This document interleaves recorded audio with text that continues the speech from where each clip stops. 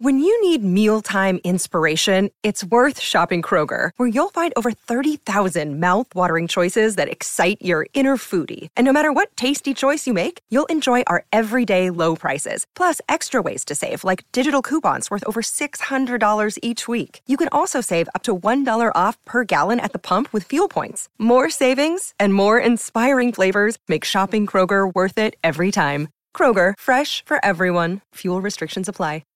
Listen, if you're still living with bladder accidents, stop. It's time to get your life back. I was just like you until I found real relief with Axonics therapy. It's not a pill or a pad. It's a clinically proven advanced treatment. Get started at findrealrelief.com. That's findrealrelief.com. Consult a bladder specialist to find out if Axonics is right for you. Results and experiences may vary. For more information about safety and potential risks, go to findrealrelief.com. You're listening to a Castaway Media podcast. Find more great shows on our website, castaway.media. Hello and welcome to episode 18 of Potteroonie. Well, there's been a long gap since the last Potteroonie, and that is because I went to America for a couple of weeks, and I spent, first of all, a couple of days in New York. I stayed in the Bronx with the incredibly hospitable Bruce Egar and his family. And Bruce brought me down to the Irish Writers and Artists Club, where they meet once a week and they read bits of whatever novel or poem they might be working on. And I got to stand up and do 10 minutes of my stand-up there, which is great to be able to dip my toe in the water before I headed off to the Irish Festival in La Crosse. Because, you know, you're going to a new country and it's just...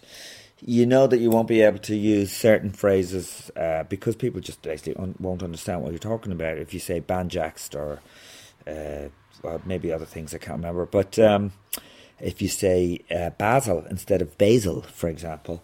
So it's just nice to have a warm-up and a 10-minute gig there.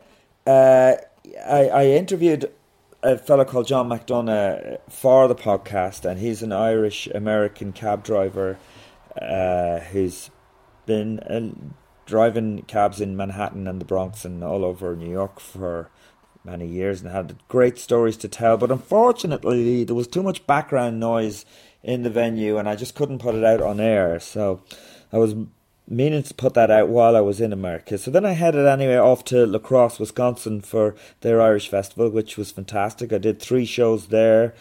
Was treated really, really well by Casey Stevens and his family. I never wanted for anything. In fact, anytime I walked to the venue, he was aghast that I had walked and was telling me I should have got a car and he would have given me a lift and all this kind of crack. And then at the end of the festival, they brought some of the acts, myself and fellas from the Red Hot Chili Pipers, who are a Scottish bagpipe band who do a lot of rock songs in like ZZ Top songs and things like that with bagpipes, and the Celtic Tenors as well. They brought us all for back to their house, his family house, and we had this amazing barbecue, the most succulent steak I've ever eaten in my life. So that was fantastic. Then I flew to Philadelphia, hung out with a fellow called Ronan Collins, who's an Irish fellow living in Kansas City, and he's involved in the Irish Fest in Kansas City, and he brought me over last year for the festival over there to do a comedy gig over there. So I did a gig then in a lovely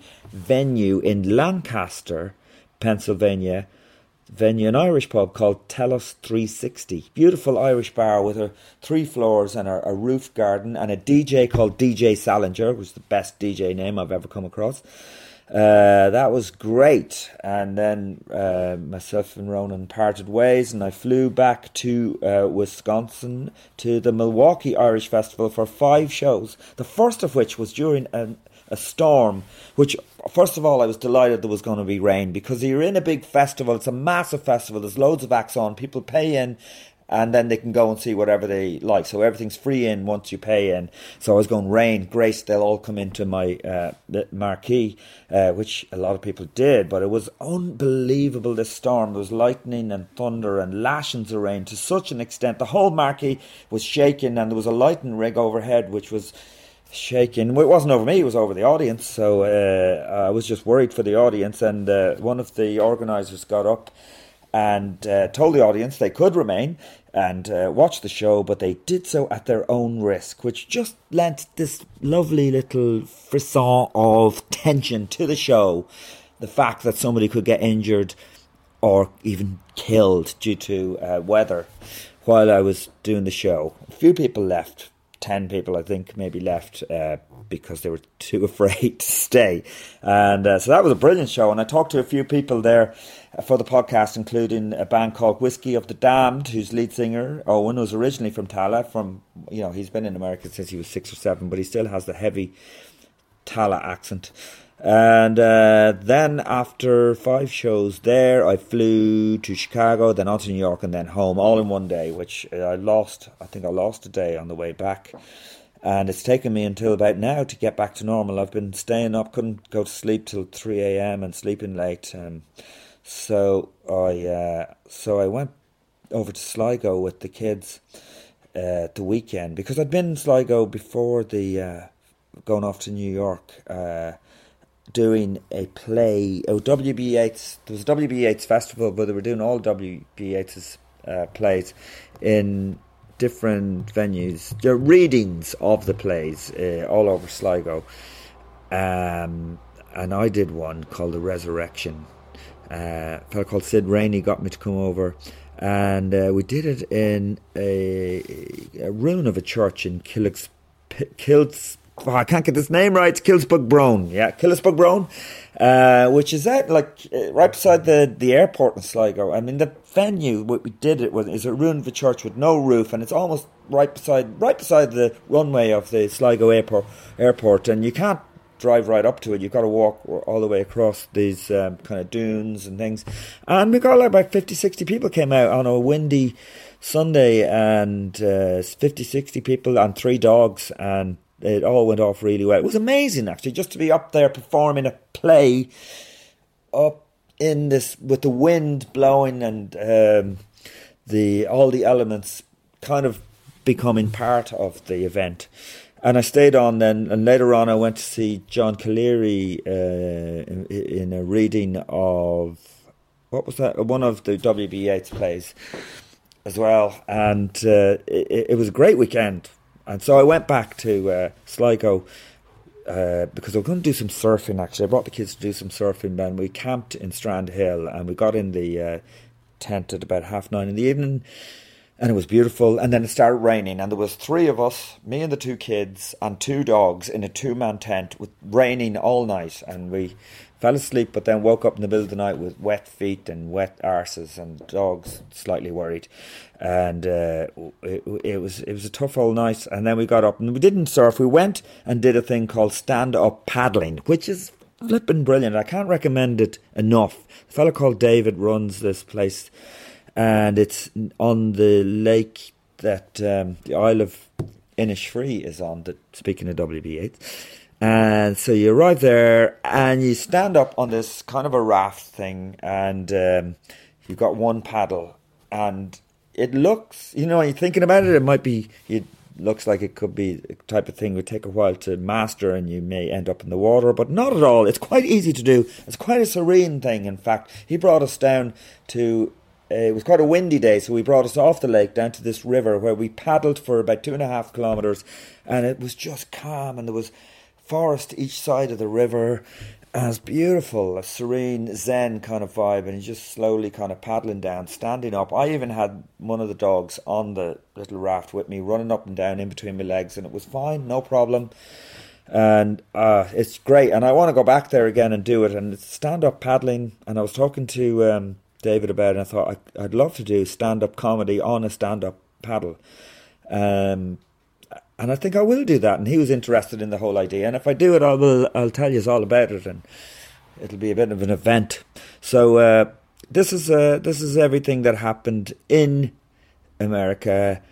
This is all the kind of chats I had with different people who were performing at the Lacrosse Festival and the Milwaukee Festival. So, yeah, I hope you enjoy it. Have a listen.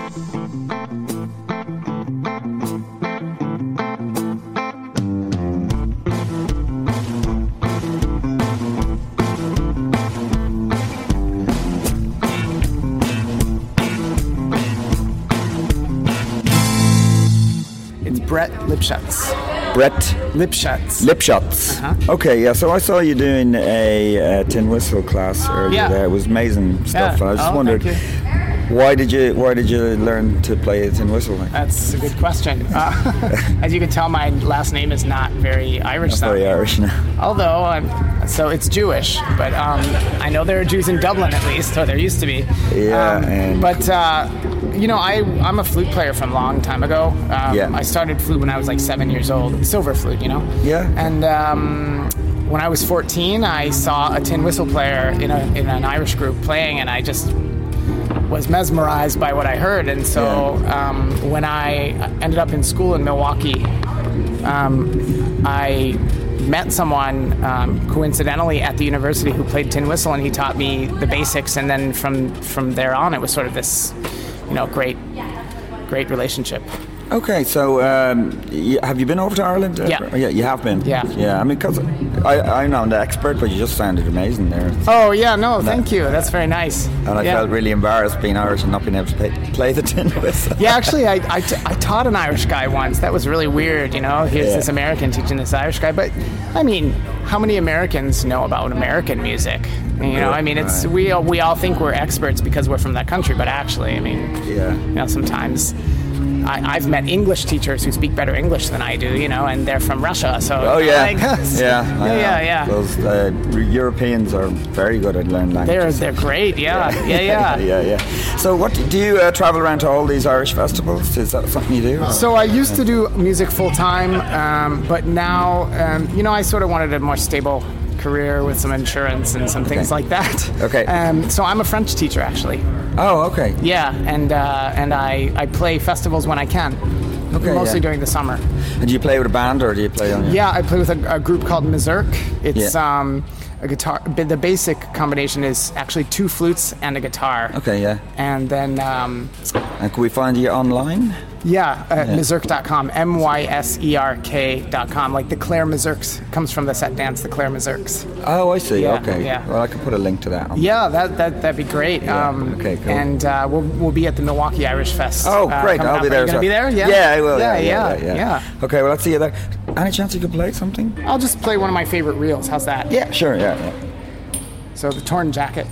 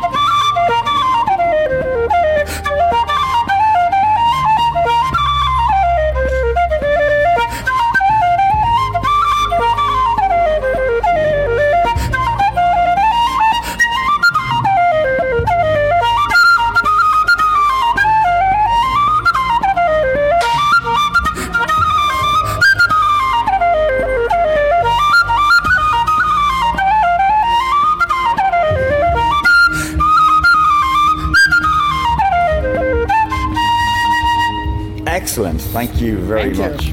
Okay, yeah, I'm talking to James, Matthew, and Aaron. Darren, sorry. Daryl of Celtic Tennis. So, how did you enjoy the festival? Incredible. We've been here a few times in La Crosse, and then we go on to Milwaukee after this. It's just such a great atmosphere. Never ceases to amaze us what a tiny country like Ireland, the effect it has on the rest of the world. And Irish. I'm new to this, and I'm amazed at it. Yeah, it's incredible. So, do you spend most of your time in America now? We spend probably half of our time in the United States and Canada. The rest of the time, we just got signed up to a record deal in Australia, so next September is going to be all spent in Australia, and then we're back. We're actually touring with Celtic Woman in Australia, and also that's for September, and then October we're touring with Celtic Woman in the States, and then we're back doing our own thing again in November and December in the States. So we kind of live in the States. We file our taxes here and everything. It's really boring. And how do you work on a set? Is that like the three is kind of It's called a tenor democracy. It's a bit like the Senate. Nothing ever works. No. We you know what? For example, like the likes of this festival, obviously we're geared a little bit more to the Irish market, and we still throw in some of the operatic stuff. People love to hear that, and it's a nice contrast too. And when you come to a festival like this now, it's very eclectic, and I think that kind of sums up who we are as musicians and singers, that we do a very eclectic set, one that we really enjoy, and hopefully that translates to the audience and they also enjoy it. Yeah, and you put in a bit of dancing as well. It's beautiful. James actually is the choreographer of the group. That's right. Yeah, very important that we show our dancing skills as well. Not I think terrible. that's more like dreadful. we got some kind of terrible spinal injuries or something. But I think we're trying to be humorous. But then some people take it seriously. One lady came up afterwards and said, you don't have to look so bad. I could actually give you some lessons. And I think, but the idea is to look bad, She didn't quite get the gag, I think. But I think there's a great sense of there's something that we never get to do with our normal theatre shows. We do the show and then we go home and then we go to the next show and we do our show and we never come across other bands. So, and we're not naturally a festival act, really. We don't feel we are, even though we seem to get more and more festival work. But we get to meet the other bands, and we're great friends with the guys from Gaelic Storm and all the Chili Pipers here we met for the first time. And the great bands, and yourself. It's an opportunity for us to rub noses or rub shoulders rather. That's an Eskimo thing. After a few ciders, you'd never know what you'd rub. I know. You never know what might pop up. Yeah. Give it an old rub there. Horribly wrong. Horribly wrong. Okay. Oh, that's your shoulder. So do you want to do a quick song? A quick song? Oh my goodness. Your versus Shenandoah or something? Is it Why not? Since we're in America, not too far from the Shenandoah Valley. Oh, brilliant. Thanks a million. Let's get a note there, Ted. You need a note. He's got his little piano. He's got an app that's a tuning fork, I believe. That's it. It's actually...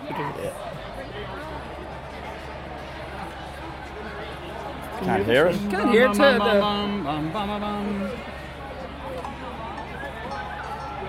Yep.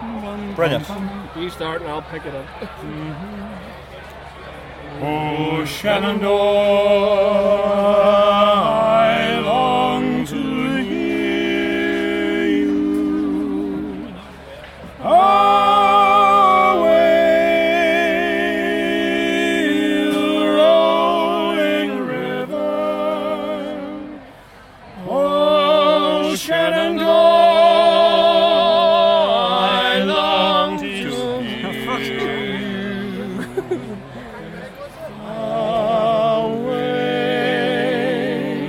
I'm bound to go across the wide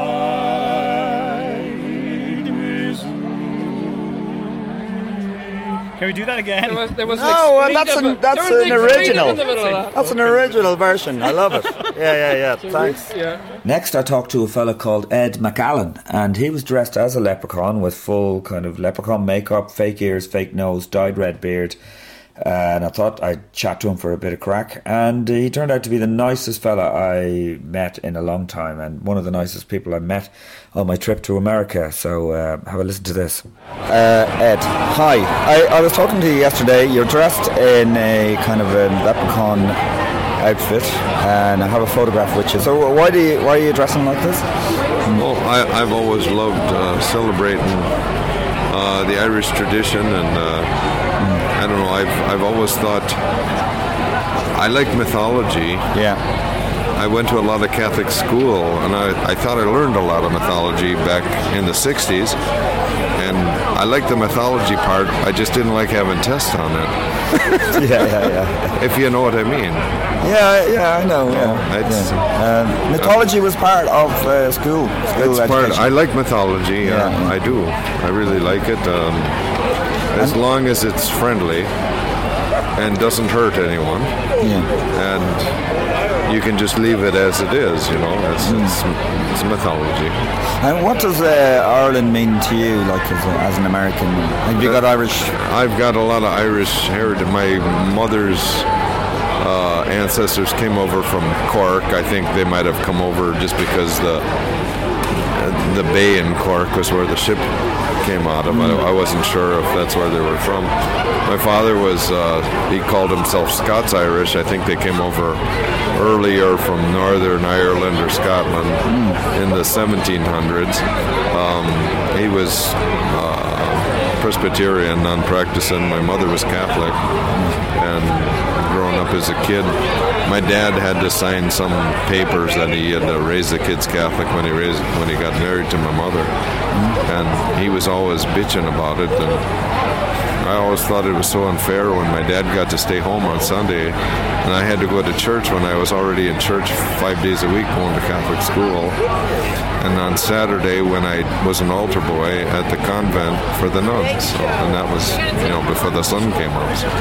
So you must have had even a more Catholic upbringing than a lot of Irish people. I would think so, yeah. It seems like it after I went over to Ireland in 2008 and talked with them. The older ones are still very set on Catholicism and stuff, but I question authority, and especially when it comes to something you got no evidence for.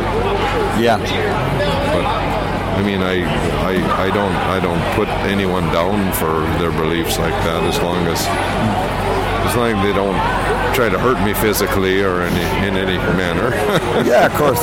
And so, when you went to Ireland, what did it feel like when you arrived there? It was nice. The part I remember most was it was cloudy, and as we were flying over, there was a little break in the sky, and I could look down, and there was.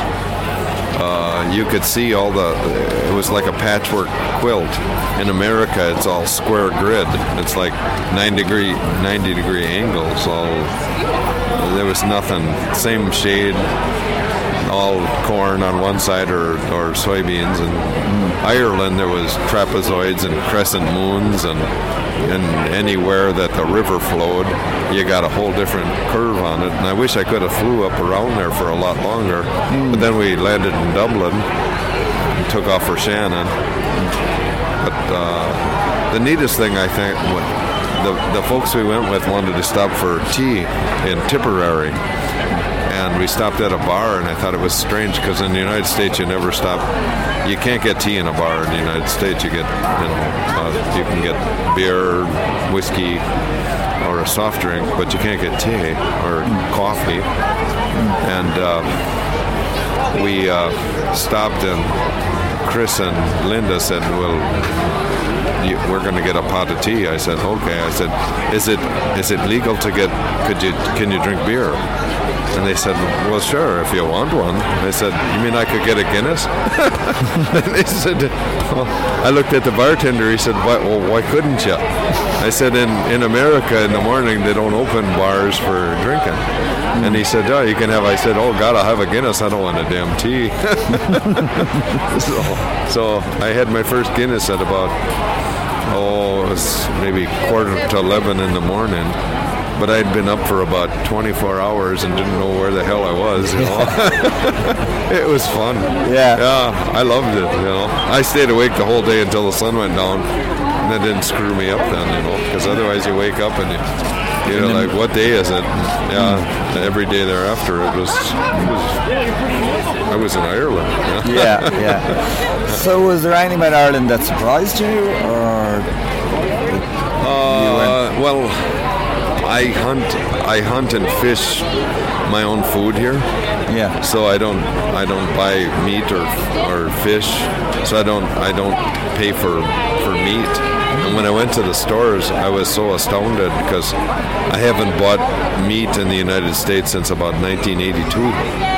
And when I went to Ireland, I saw how much they paid for pork or beef, and I was like, holy shit, I get a deer, and if I shot a deer here in the United States, I save about $300.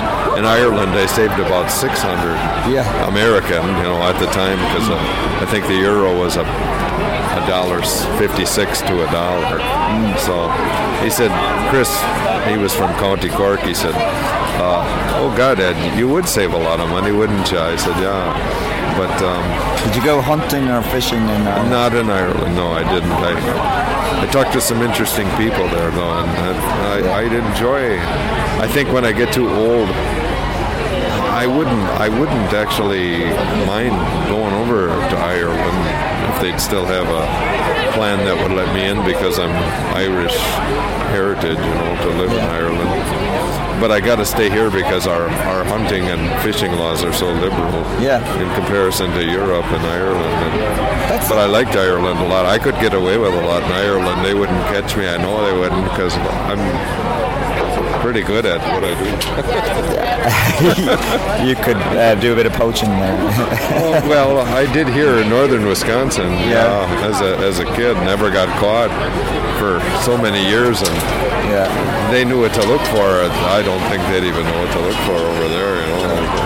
So you kind of self-sufficient here, like you? Yeah, I know you told me. Somewhat. I have a job, but I live real. I mean, as Americans go, I'm like way, way, way down on the income level. But my father was Scotch-Irish, and he was such a cheap guy. And I can live cheaper than he could. And there's so much more waste in America than there was before. You can just pick it up. It says a sign that says free on it with a cardboard sign, and you stop and pick it up, and people call me all the time and say, you want tomatoes? Do you want we've got squash, we've got sweet corn, and I know how to put it all up, can it and dry it, and I've got a root cellar, I've got 5 acres on the river, and my God, I know how lucky I have it. I went to cooking school back in 1986 for 2 years for chef school. And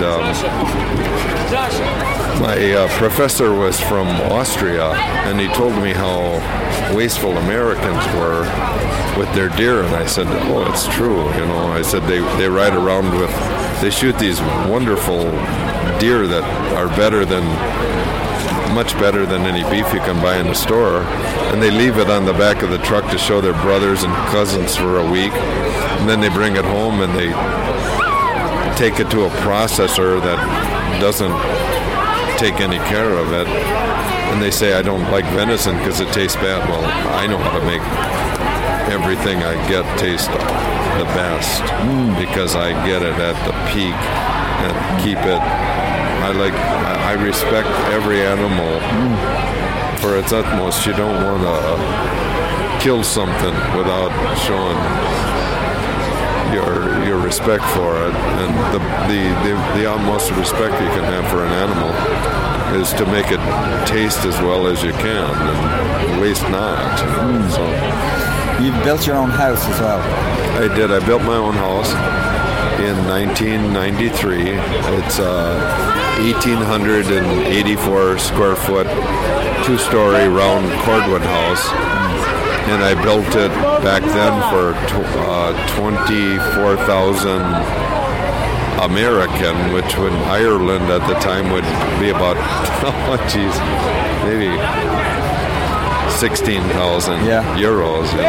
And this is a total house, and it's 16 inches thick, which would be, I don't know what the centimeter ratio is, but it's as long as your forearm, the thickness of the house. Wow, cool.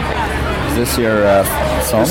This isn't my son. This is the fellow who keeps wanting to take me home all the time. Okay. Hello, how are you? What's your name? Nothing. Nothing? Nothing. Oh, really? And are you enjoying this festival? Are you Irish? What? Are you Irish? No. Oh, you probably are. You probably are.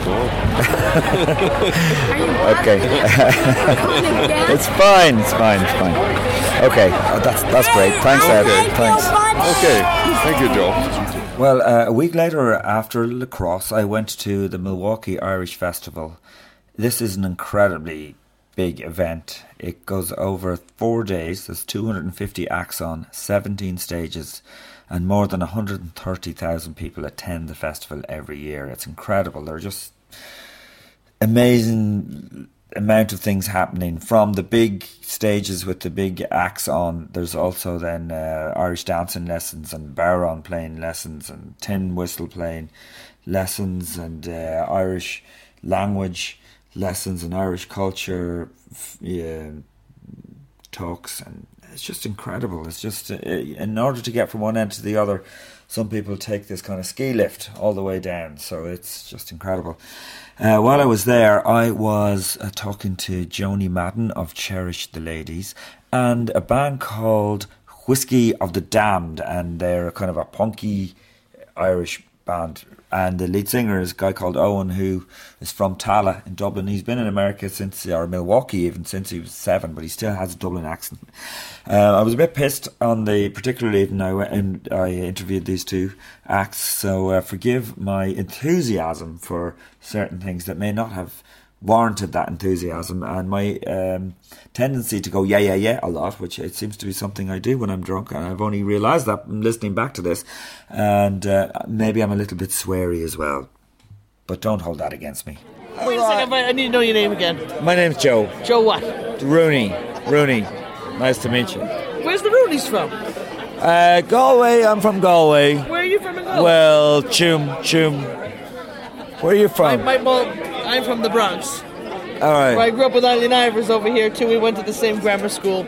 But my mother is from Milton Malbay, but my dad was... Milton Malbay? No way! And my father is from Portumna, East Galway. Oh, wow, cool. But they make the hurlers. Yeah. So we might be somehow related in some way. Well, there's a lot of good Rooneys. Rooneys, of course, own Pittsburgh Steelers. And, I've heard of it. And they own Yonkers Raceway, which is... Oh, really? I didn't know anything about that. 100 acres in Woodlawn in the Bronx. I didn't know anything about that. Oh, yeah. You should find out if you're related to them. I will, yeah, I'll find out. I think there was a Rooney who was over in Ireland as in the kind of fucking representing the Americans. Sorry, I can't fucking talk anymore. I'm pissed. I'm sorry. Yeah, we're all at it. Yeah. It's freaking 3 o'clock in the morning. Yeah. Great time to have a chat. Whatever. Let's see what comes of it. Yeah. So are you like representing a load of bands here or at the festival? Or no, my name is Joni Madden, and I'm a leader of a band called Cherish the Ladies. Cherish the Ladies. Yeah. What's that about? Well, we started from a concert series in Manhattan in 1985. It was an idea by this wonderful freaking man that's here. His name is Mick Maloney. He was very impressed. A whole bunch of us had gone to Ireland, winning All-Ireland Championships, coming back to America. Ireland Championships at what? All-Ireland Championships. At what? Fiddles, flutes, bands, duets, trios. And he called me up to congratulate me, and then he said, hey, did you realize that all you Yanks, we had an incredible year for Irish America at the FLA. And he said, you realize you're all women? I said, what do you mean, who's all women? And it was myself. I'd won a couple of 3 gold medals that year, and Eileen got one. And you won 3 gold medals at what? Well, I won the whistle, the flute, really? The duet, and we won the Cayley band. Really? Yeah, it was a good old year. But anyway, he said, we should do this. He said, this is a phenomenon. Because Irish music was always really passed down from fathers to sons. Yeah. And we all were daughters of fantastic fathers that played music. When the music was being passed from the fathers to the daughters. Yeah. Like my dad was an All-Ireland champion on the accordion. And actually I won mine 25 years to the day after him and at the same age. So it was a nice little passing of the whole old torch and all that. But anyway, so we should do a couple of concerts in New York City. And he asked me to help him organize them. Never thinking that the next thing I know was that I'd be dropping out of college and hitting the road. And I have an 11-piece band. We've toured all over the world. And we have recorded 15 albums and played everywhere from the White House to... Holy shit, man. We've gone well, what places in the world, what countries have you... South America, we've been China, Australia, New Zealand, of course, Europe and Ireland, of course, and North America. We've covered it all. That's fucking amazing. Yeah, we've done thousands and thousands and thousands of concerts. So it's been incredible because, you never know where the hell you're going to wind up. You start out doing something and... I've just come here to do comedy, and I realised that kind of Irish culture has got a far bigger echo or whatever that I realised. It's just like all over the world. You know. I mean, the crazy thing is, like here we are in Milwaukee, Wisconsin, an hour and a half north of Chicago. And there'll be 145,000 people here in 3 days. I mean, come on. And there's people that have traveled from all over the world to come to this festival. And I don't know what it is about Irish music, I swear to God. It has touched more people that they're not even Irish. They haven't an ounce of blood, but they love the music. It touches something in their soul. But I mean, there is something unbelievably beautiful and gorgeous about this music. It can be fast and exciting. I mean, I'm traveling. I've got 4 dancers with us. I've got the man, Jason Aramis, who is the principal for Riverdance for 42 countries. Right. I have I've got a couple of world champions. They're all freaking great. So people are excited. They see the music. They're walking around. The level of virtuosity is just bang on. Come on, it's good. Yeah, it's not like they're walking around going, well, now they weren't no good. Everybody is. The next stage is better than the next stage. Yeah. Listen, thanks a lot for talking to me. Thank you. You for talking to me. Where do you live now? I live in Meath, in north of Dublin. We live in Meath. Yeah. Dunshaughlin, not too far from Oh, really? Yeah. That's really I go near. to see him a good bit. Yeah. The Carberries and go to a few of the pubs there. Oh, give me a shout when you're next time. Great to meet you. Nice to meet you. Thanks for chatting with me. Thanks a lot. Thanks a lot. Well, I should say we'll be in Ireland in September. Where? What are you doing? Well, I'm very thrilled. We just got the cover of Irish Music magazine. All right, cool. We're doing Glore in Ennis, and we're doing the Watergate Theatre in Kilkenny, and we're doing the Cork Folk Festival. And we're doing what's the show called? Cherish the Ladies. Cherish the Ladies, yes. Yeah, it's on our website, cherishtheladies.com. Yeah, cool, brilliant. Thanks a million. Thank you. I just thought your show was amazing, and I've never best thing I've seen in this festival, without a doubt. Thanks, man. So just brilliant stuff. And what you did to Streams of Whiskey was just amazing. So. That's my favorite. I've told you, it's my favorite rendition of Streams of Whiskey. Yeah, it's amazing. You're like a Celtic Titus Andronicus, one of my bands that I like. So I don't know if you know that band, but anyway, so. Titus Andronicus? Do you know that band? But I got to play at 11:30 in the morning. They're really good kind of punky American band, actually. I thought you might have heard them, but check them out. They've done, Titus Andronicus have done a version of Pair of Brown Eyes. Really? A kind of punk version. So, I'm going to have to check that out. So yeah, you should check that out. Yeah. So you have a Dublin kind of accent, is it? I'm from Tala, actually. Tala, yeah. Fuck's sake. Seriously, yeah. Really, yeah. And Tala originally, I've been here for fucking 10, 15 years now, I reckon. Yeah. And you haven't, certainly I fucking haven't lost the accent. No, fuck man, it's Tala. You don't get rid of Tala. Tala is like the herpes of Ireland. Like, it's just, he tried to wash it off once. Tala doesn't go away. Like. Oh wow, that's amazing. And how did you start the band? Like, how did it come about? And all that. Met her. You were teaching fiddle at a place in Cedarburg, Wisconsin. Yeah, just through like mutual friends in like the music scene. And I was teaching fiddle, and they just kind of came in and said, "Hey, is Gina working?" And we had kind of like, I went for an audition, quote unquote, which is hilarious now because obviously no one's ever auditioned for this band. You just we never even practiced. Ever. Matt, we told Matt, here's 40 songs, learn them by Tuesday. And it was Monday. They didn't even mean I pretty much just learned all the songs on my own. Yeah. Well, Brian, we said, hey, Brian, what are you doing? Get in the van, we're going to New York. Yeah. And he literally got in the van played the with accordion us. for about 5 months. Really? Yeah. I've only been playing it for about 5 months, and he's like, get in the van. That's amazing. That's kind of like the way the Pogue started. You know, Spider Stacy thought, the tin whistle, that must be easy. He's just like, oh no, it turns out it wasn't. It was literally a case of telling everyone, get in the van. Yeah. And so you're constantly touring, is that right? Yeah. Always. Yeah. We come home to check the mail. Yeah, there's nothing good in there. Fucking bills, yeah. We're like, well, if we leave, they can't find us most likely. Yeah. It's a big country to tour. Yeah. So you got an album out, or? Yeah, it's called Monsters Are Real. We released it in March of last year. Right. Yeah, St. Patrick's Day. Sorry? St. Patrick's Day. Oh, really? Yeah, of course. Yeah, good. And so, how do you write? Do you write, individually, that or album we actually like basically wrote in the studio. And Yeah. Owen came in with a bunch of the song ideas, but we kind of formed them all together while we were all there within a week. Yeah. And basically, we had a show in Wisconsin right before we went down to the studio, and it was the first time that we'd all seen each other in a little while. And so I had 4 or 5 songs, Owen had 4 or 5 songs, Gina had some fiddle ideas, and Brian had some ideas. And, you know, like Matt had his Gypsyn actually was like my favorite thing to work on the whole album. Matt's like, dude, check this out at that show. And then so we got down there, we're in the van, like practicing on the way down, just playing in the van, like, all right, what are we going to do? Because like I said, we've never actually had an official band practice, because anytime we try, we always just end up getting in the van and going somewhere and playing. So. Right, so it's kind of on stage that you work stuff out. Yeah, exactly. On stage and in the studio, otherwise. And did you have a producer come in and work with you? We worked with Rick Beato. Okay. He did like Shine Down, Need to Breathe, Parliament.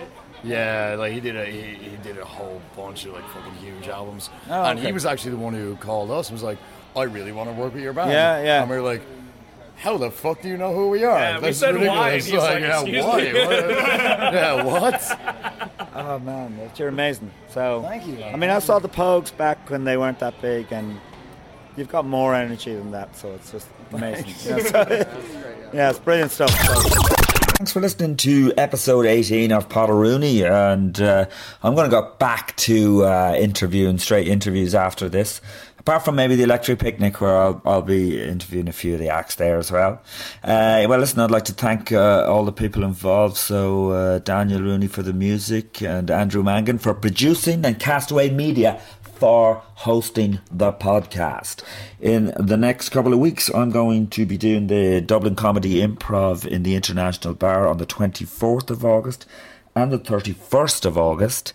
And on the 4th of September, I will be in Daly's in Omagh. And on the 5th of September, I will be at the Electric Picnic in the Comedy Tent. And also, I'll be singing with a band somewhere at some point. On Saturday night and on Sunday night in the Spoken Word Tent, I believe. That's it. Well, listen, thanks a lot for listening. You can get all my dates at www.joerooneycomedian.com. You can follow me on Twitter, Joe Rooney, the number 1. And if you like the podcast, give it a star rating. If you don't like it, don't. Thank you. Bye.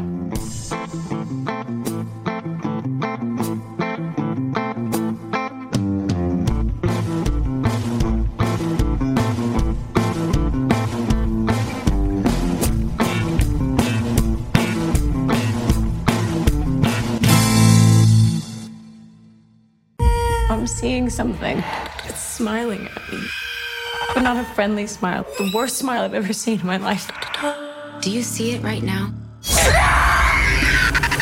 Smile. Rated R. Only in theaters September 30th.